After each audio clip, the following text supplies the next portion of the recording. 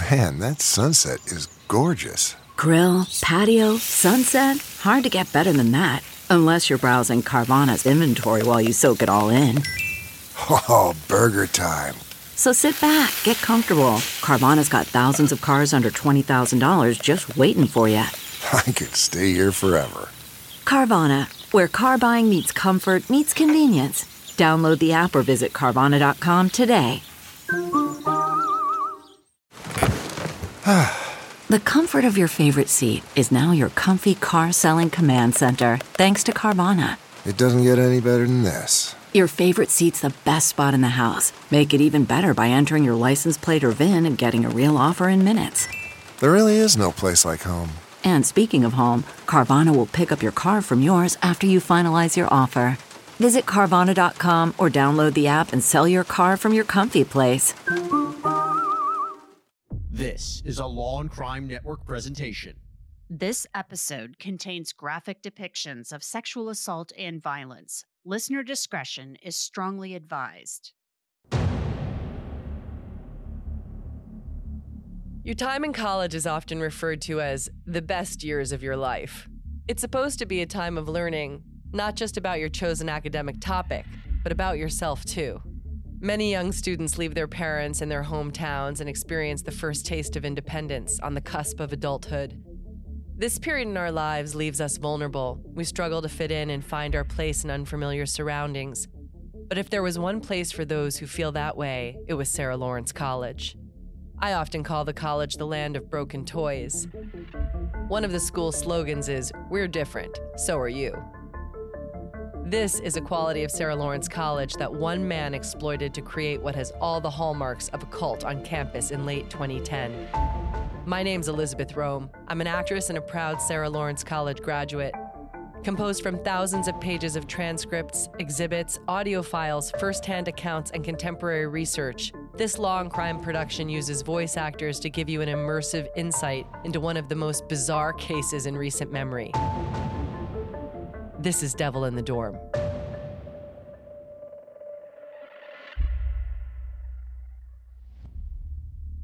In our last episode, we detailed how Larry Ray inserted, insinuated, and cajoled his way into the lives of Sarah Lawrence students. We learned how he gained their trust and elicited information about their insecurities, turmoil, and relationships with their family and friends that he could use against them. We also learned that at this point, many of his victims considered him a kind, intelligent, and rapt listener whom they trusted with their deepest secrets. When I first heard about what Larry Ray did, I quickly arrived at a simple and shattering conclusion that, as a Sarah Lawrence graduate myself, it could have been me.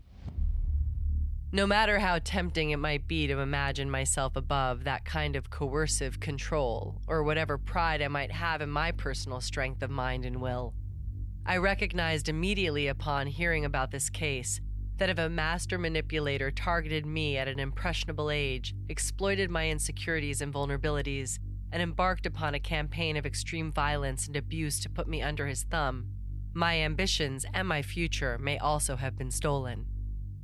In the last episode, we also heard about the horrific abuse endured by Daniel Levin. By June 2013, Daniel had begun to come to terms with what exactly had happened while living with Larry Ray, and he emailed his tutor at Sarah Lawrence to explain why he couldn't return a book he had borrowed.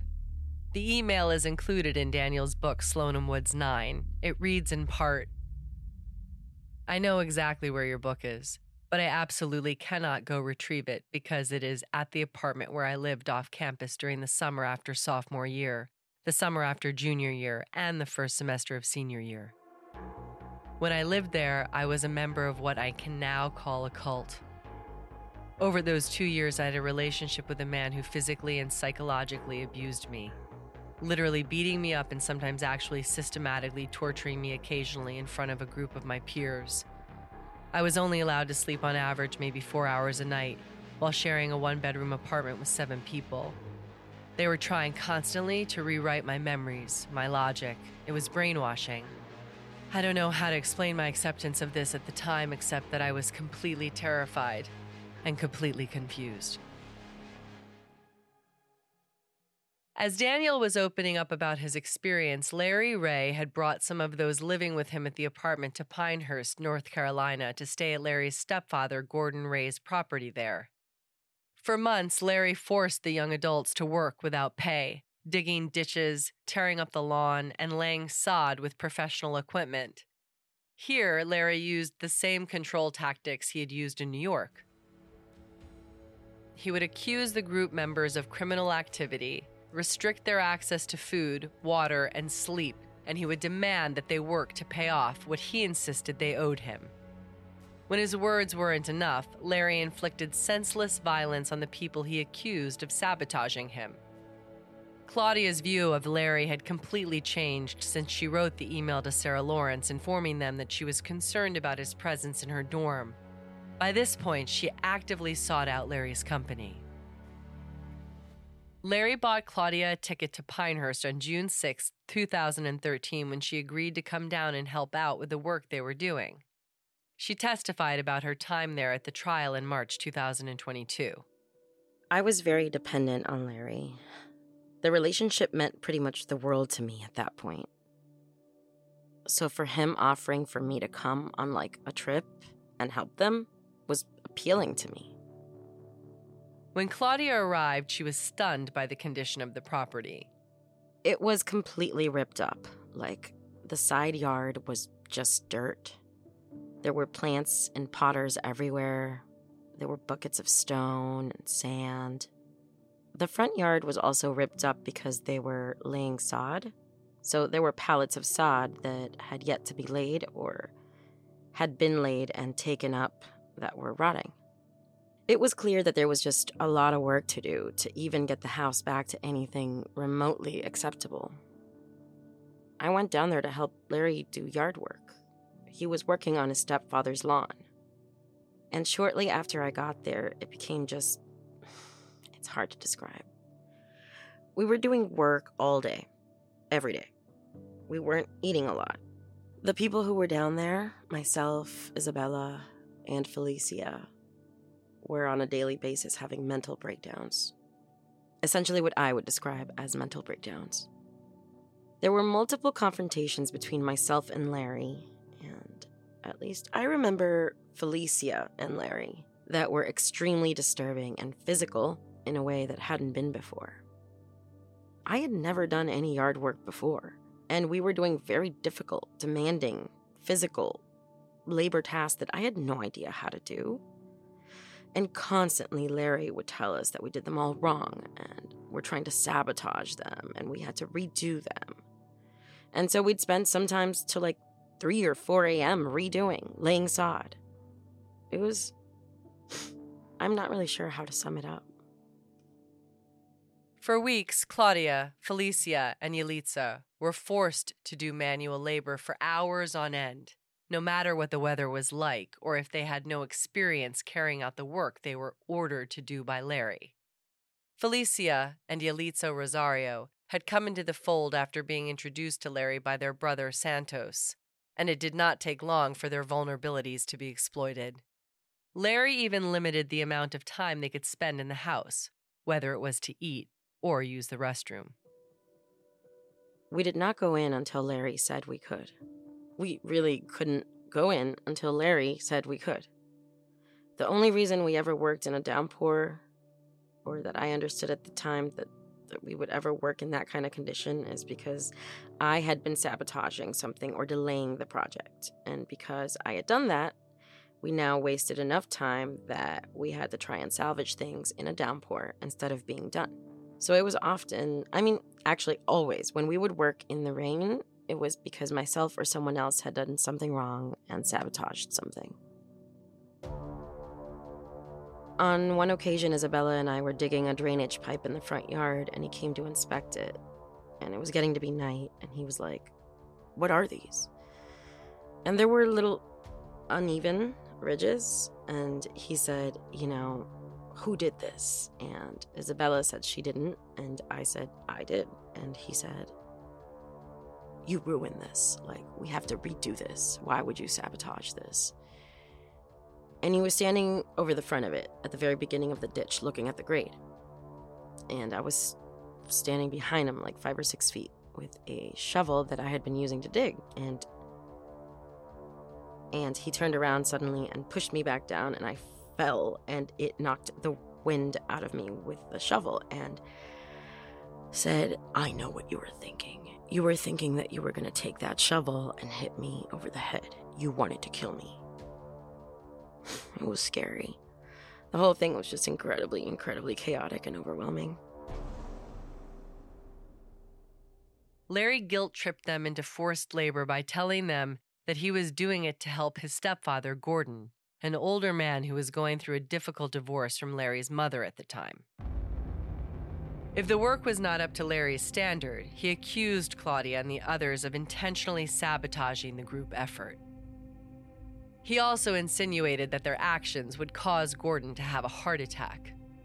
There was no way to leave. I was being told all the time that Gordon would die if he saw the property like this. I was starving and hungry and completely overwhelmed by the chaos of the situation. Felicia and Isabella, particularly Felicia, were deteriorating psychologically before my eyes every day. The whole thing was insane, and I did not feel at all that I had any ability to leave whatsoever. Do you know how mean you're being right now and selfish? You know that Gordon's waiting for me to finish this. He wants to get back to his home, and you're preventing him all these weeks. Why? Why did you destroy other people's property? Every time you found out something was valuable or meaningful, you broke it, destroyed it, or threw it away. Why?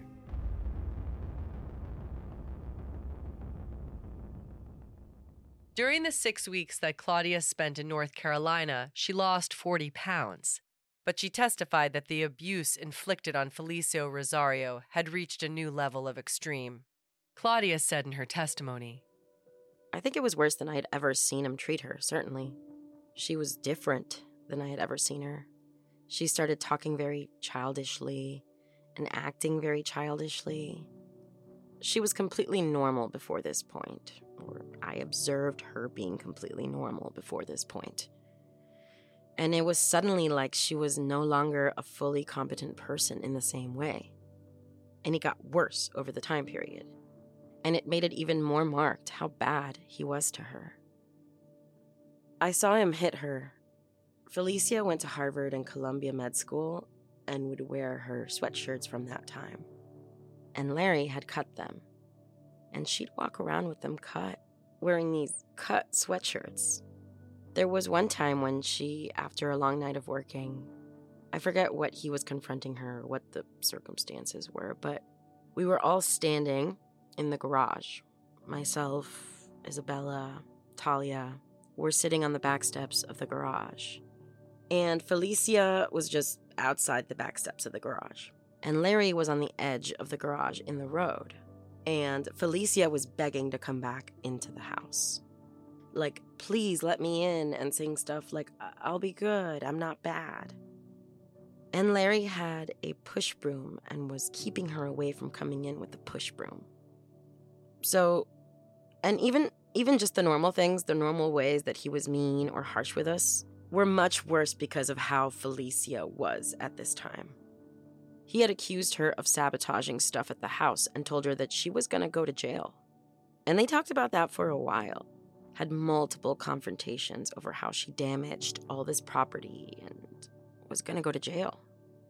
Until Larry was like, one night, okay, Felicia, you're going to go to prison or jail tomorrow. You're going to turn yourself in.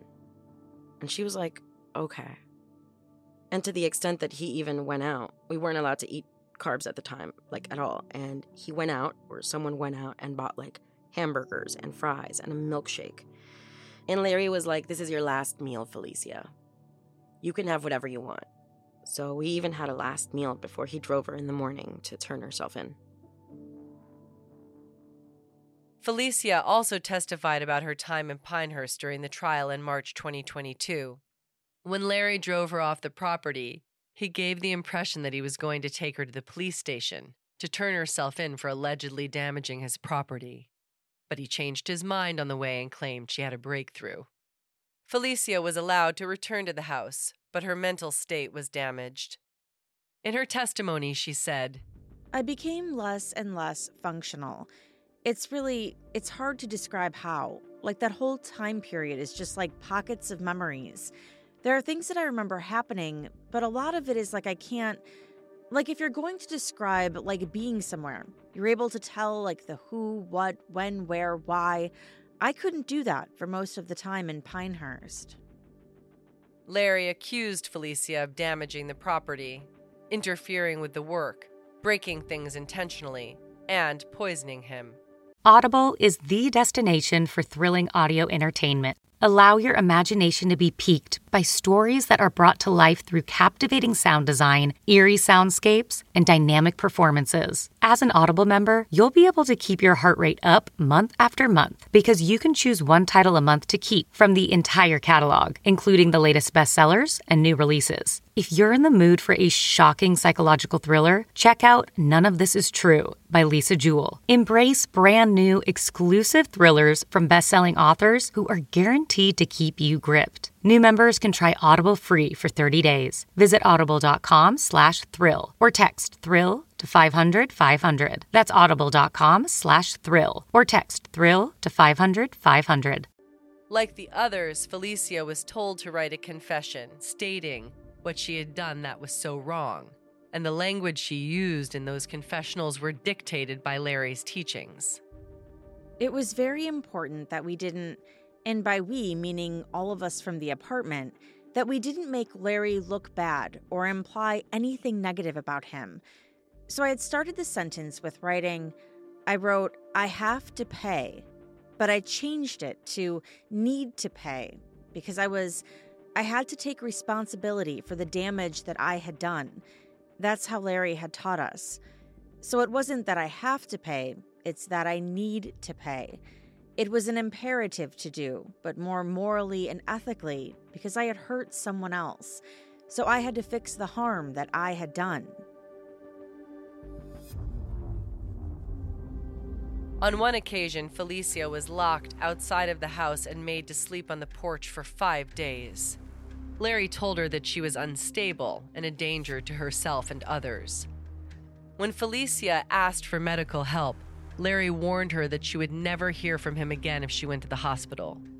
By then, I was completely and utterly dependent on Larry in every way. Mentally, emotionally, financially. I had no one else to turn to. He was the only person who existed for me. So the thought of him leaving me was like I would die. I would cease to exist. That's how scary it was for me. Also, he threatened to destroy my life if we parted ways, especially on bad terms. So not only would I just die, like mentally, emotionally, like he would destroy me if I wasn't dead already. If I didn't kill myself from him leaving because of the complete and utter pain and anguish of that, because it was really that severe.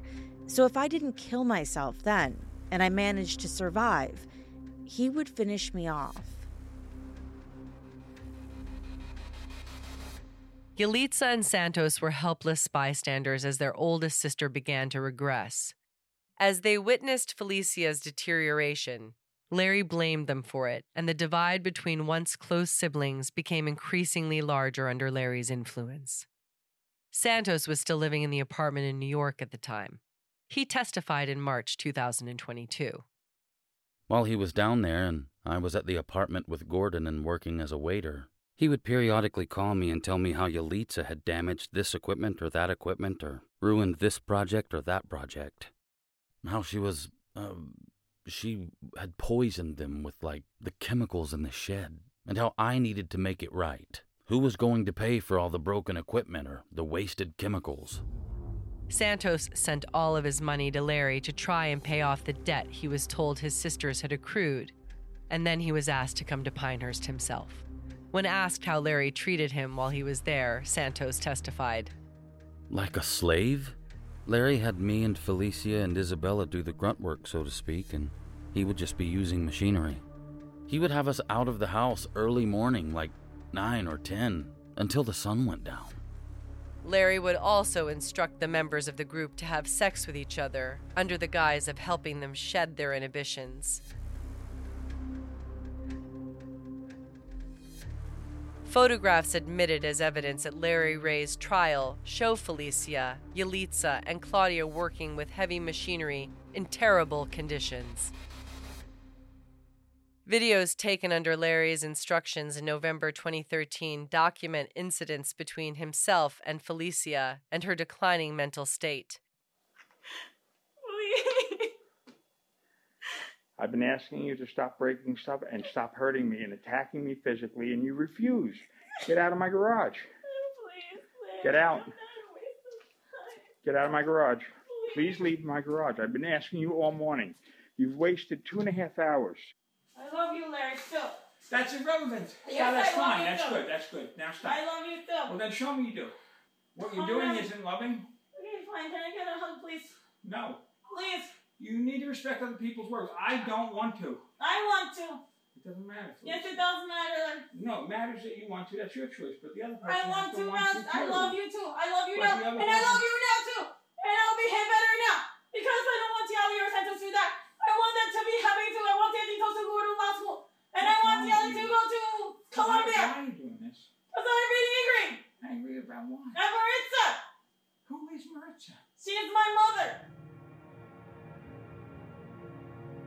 By the time the group left Pinehurst in late 2013, Santos had sent over $40,000 to Larry, and Yelitsa Rosario had attempted to take her own life. Back in New York, Larry continued to pit the siblings against each other and hold them responsible for the other's actions.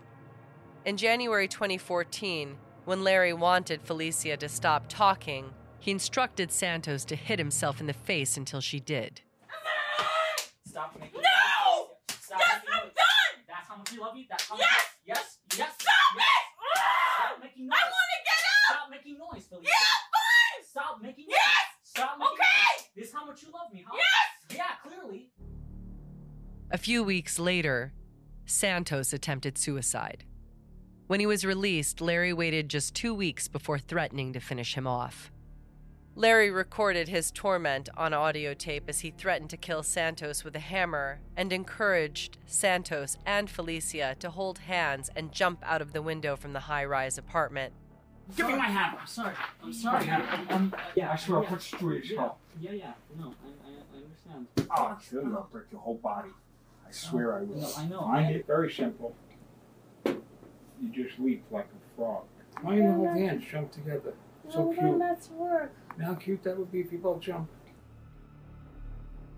In audio recordings presented at the trial, Talia can be heard joining her father in threatening Santos and calling him a violent criminal who would be sent to jail for supposedly destroying her father's property. Just for destroying all the property you would fall in the category of a violent criminal. Yes. Listening to these audio tapes, is it any wonder that Larry's followers believed Ray to be a man capable of anything? Or that they believed that there would be terrible consequences if they did not tell him what he wanted to hear? Those tapes from March 2014 illustrate a pattern that Larry would torment his victims in front of a captive audience of their peers. The group were encouraged to police each other, and Santos testified about the effect it had on the group dynamics.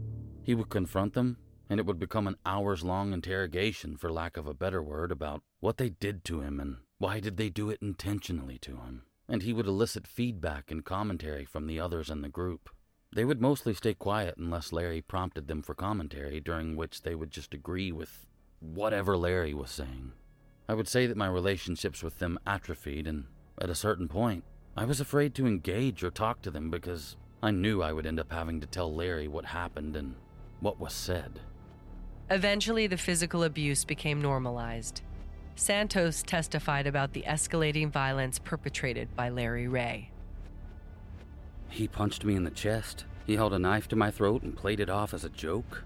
He would do these martial arts moves and holds on me on the pretext of showing me what they were like. He was rough with Aban, with Daniel Levin, with Claudia, here and there with Isabella, and then with my sister, Felicia. In April 2014, Claudia and Yalitza were admitted to Mount Sinai Hospital for Tylenol overdoses, and Larry assigned the role of in-house doctor to Felicia. Felicia was tasked with compiling patient history charts on members of the group. He wanted to document the progress, so he wanted me to do it since I had the medical training and was already doing it. Ultimately, he had planned on writing a book, so he was planning on writing a book on everyone in the apartment and was going to use it as evidence of how his methods were effective in helping everyone. Claudia's patient history chart was completed in June 2014. By that point, Claudia was living between her father's apartment and her mother's apartment, where Talia was staying. Talia had been allowed to move in with Claudia's mother for free because Claudia was told it would be a way to repay some of the money she owed to Larry for supposedly damaging his equipment. Claudia testified about how Talia came to live with her. She called me one night, not right after, but maybe like a week after I had gotten home, and she called me extremely upset about how I had damaged the sprinkler system and ruined the property and left them with all these repairs and damages. And now I was just gone having fun in New York, and they were still dealing with the fallout from all the damage I had done. She asked me to make a list of everything I had damaged so at least they could know what I had done. And I also ended up calling companies to basically request prices to make some sort of repair to the property. I think it was a sprinkler system, but I'm not really sure what sort of repair. Claudia was used to this treatment by that stage, and she felt as though saying what Larry wanted to hear was the only way to win favor. I had solidly been in the role of sabotager, the person who's always wanting to damage, for a while. Other people were in that role as well, to varying degrees, but personally, I felt like everyone only spoke to me because Larry, told them to. I mean, he actually told me they only spoke to me because he told them to multiple times, so I felt very ostracized and on thin ice, basically. When confessing to breaking equipment was not enough, Claudia was coerced into confessing to poisoning Larry and Talia. Larry was saying he was sick, Talia was sick, and it was inexplicable to me how they were sick. Talia was actually living at my house at the time. I wasn't living there, but when I first admitted to it, I thought that there was no other way that she could have been sick or these inexplicable symptoms. So I'm like, clearly I was doing it. She was living at my house, and I had done all these horrible things to Larry constantly. I said my mother was working with me and said she was being paid by Teresa, basically linking it to this whole cabal of people that had been established in the group as the evildoers who had been ruining Larry's life, or trying to, for however many years at that point. Like Bernie Carrick, Frank DiTomaso. I wasn't really thinking about what I was confessing to. I think I was pretty numb. It was very surreal. And, it wasn't until much later, actually, that I really started thinking about the ramifications of what I was doing. These confessions were held over Claudia, and every so often Larry would threaten to turn her in and have her sent to prison for life. Claudia and the others had been led to believe that Larry Ray worked for the government and had the authority to have them taken away. Is it any mystery how they came over time to believe that their false confessions and those of their peers were true, and that each other's imagined debts had a palpable reality? Larry told Claudia that her only hope was that he would have something nice to say about her before she was sent to prison. And that was over a period of years. He described jail in detail to me. He described the size of a prison cell, like made me walk the size of a prison cell. Told me I would never be able to listen to the music I wanted to again. How colors would start to fade after being in prison. He also told me very graphic things about what people would do to me in prison. He told me, this is very memorable. He told me that because I was, smaller, fat women who were a lot larger than me would basically make me their bitch. And he described how, in graphic detail, how they would, use the restroom, essentially, like defecate and use my face and tongue as toilet paper. He told me that they would cut my face because I had like a decent looking face. He also made me read the first few pages of the first chapter, The Gulag Archipelago, which is an arrest, which in excruciating detail describes what it's like to be arrested. I mean, like a different context. He talked about the moment of arrest all the time, how it would feel when the cuffs went on my hands for the first time. CarMax is putting peace of mind back in car shopping by putting you in the driver's seat to find a ride that's right for you. Because at CarMax, we believe you shouldn't just settle for a car. You should love your car. That's why every car we sell is CarMax certified quality, so you can be sure with upfront pricing that's the same for every customer. So don't settle. Find love at first drive and start shopping now at CarMax.com. CarMax, the way car buying should be. Okay, picture this. It's Friday afternoon when a thought hits you. I can spend another weekend doing the same old whatever, or I can hop into my all-new Hyundai Santa Fe and hit the road. With available H-Track all-wheel drive and 3-row seating, my whole family can head deep into the wild. Conquer the weekend in the all-new Hyundai Santa Fe. Visit HyundaiUSA.com or call 562-314-4603 for more details. Hyundai, there's joy in every journey. How I would feel knowing I was never going to be free again. Being put in the car with cuffs on my hands. I mean, he talked about it many times in many, many different ways over years and years. The Gulag Archipelago is the masterwork of the late Soviet dissident Alexander Solzhenitsyn, documenting his encounters with the forced labor camp system and the experiences of other prisoners documented in reports, interviews, statements, diaries, and legal filings. Larry forced Claudia to internalize the Soviet system's vast architecture of oppression during that time, and it is little surprise that her psychological torment had dire consequences.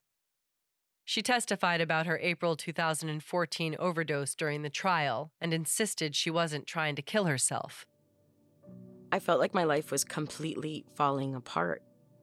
After I confessed to poisoning, it just put me in a very different headspace than I had been in.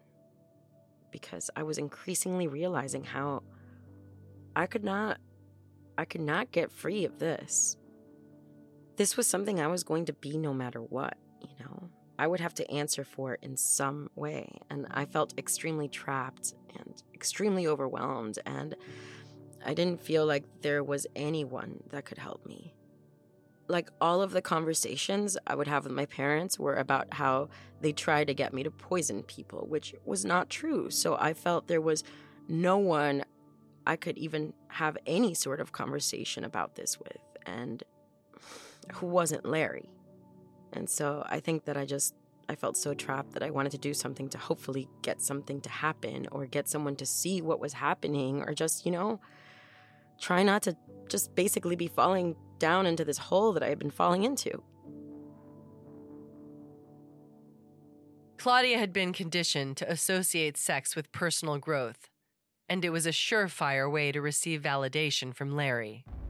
She began hosting sex clubs to earn money and recalled Larry being very eager to learn about all of her exploits.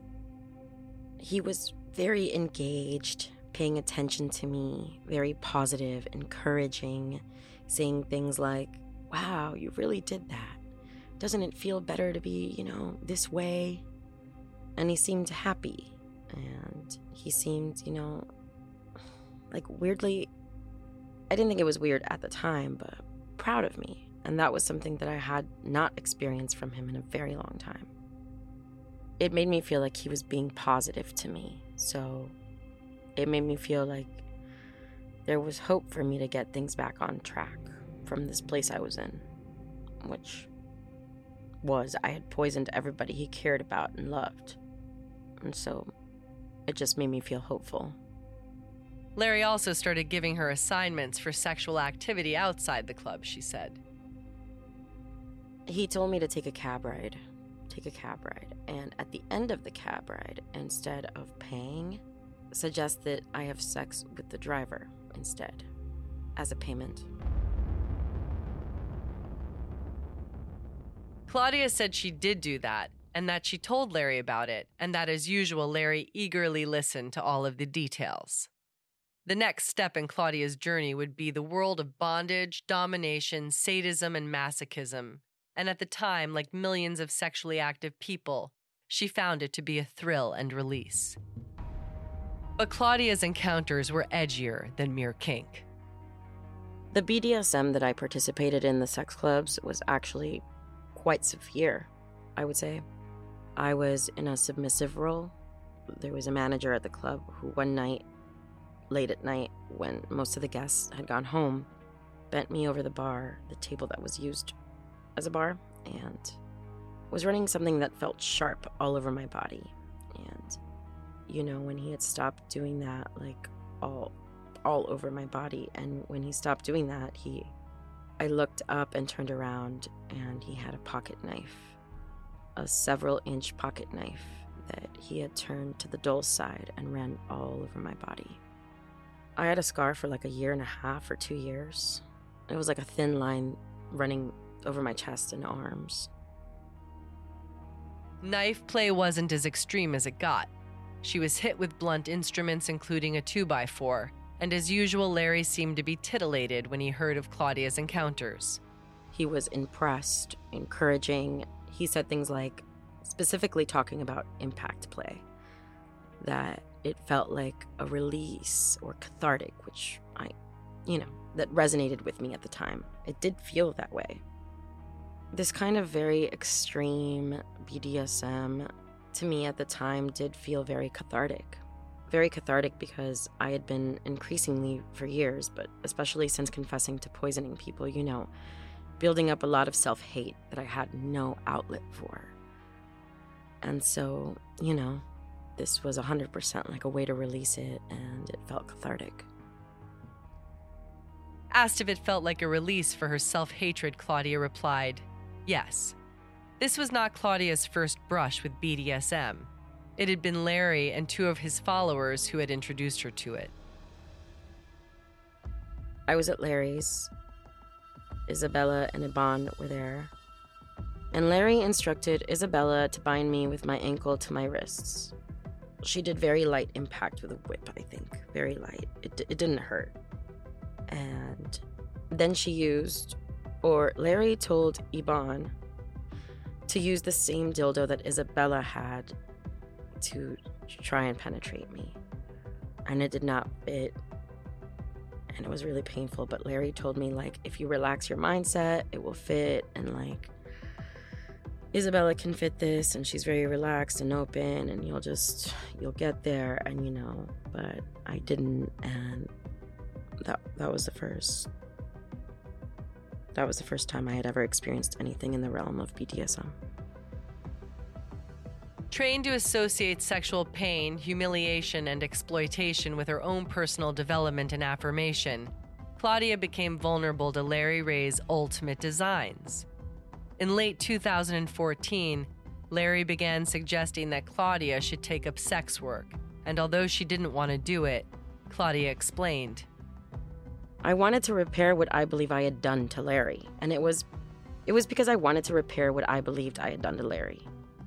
But the extent to which I became a prostitute and the amount of people I saw and the amount of time was not because I wanted to repair. It was because I felt immense pressure from Larry to get money for him.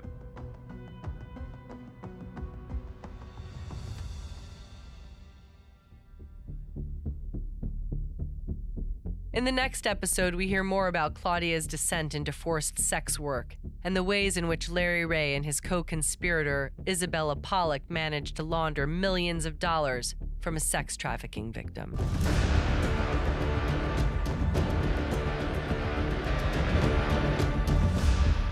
Executive produced by Elizabeth Rome, Rachel Stockman, Stephen Tolkien, and Sam Goldberg.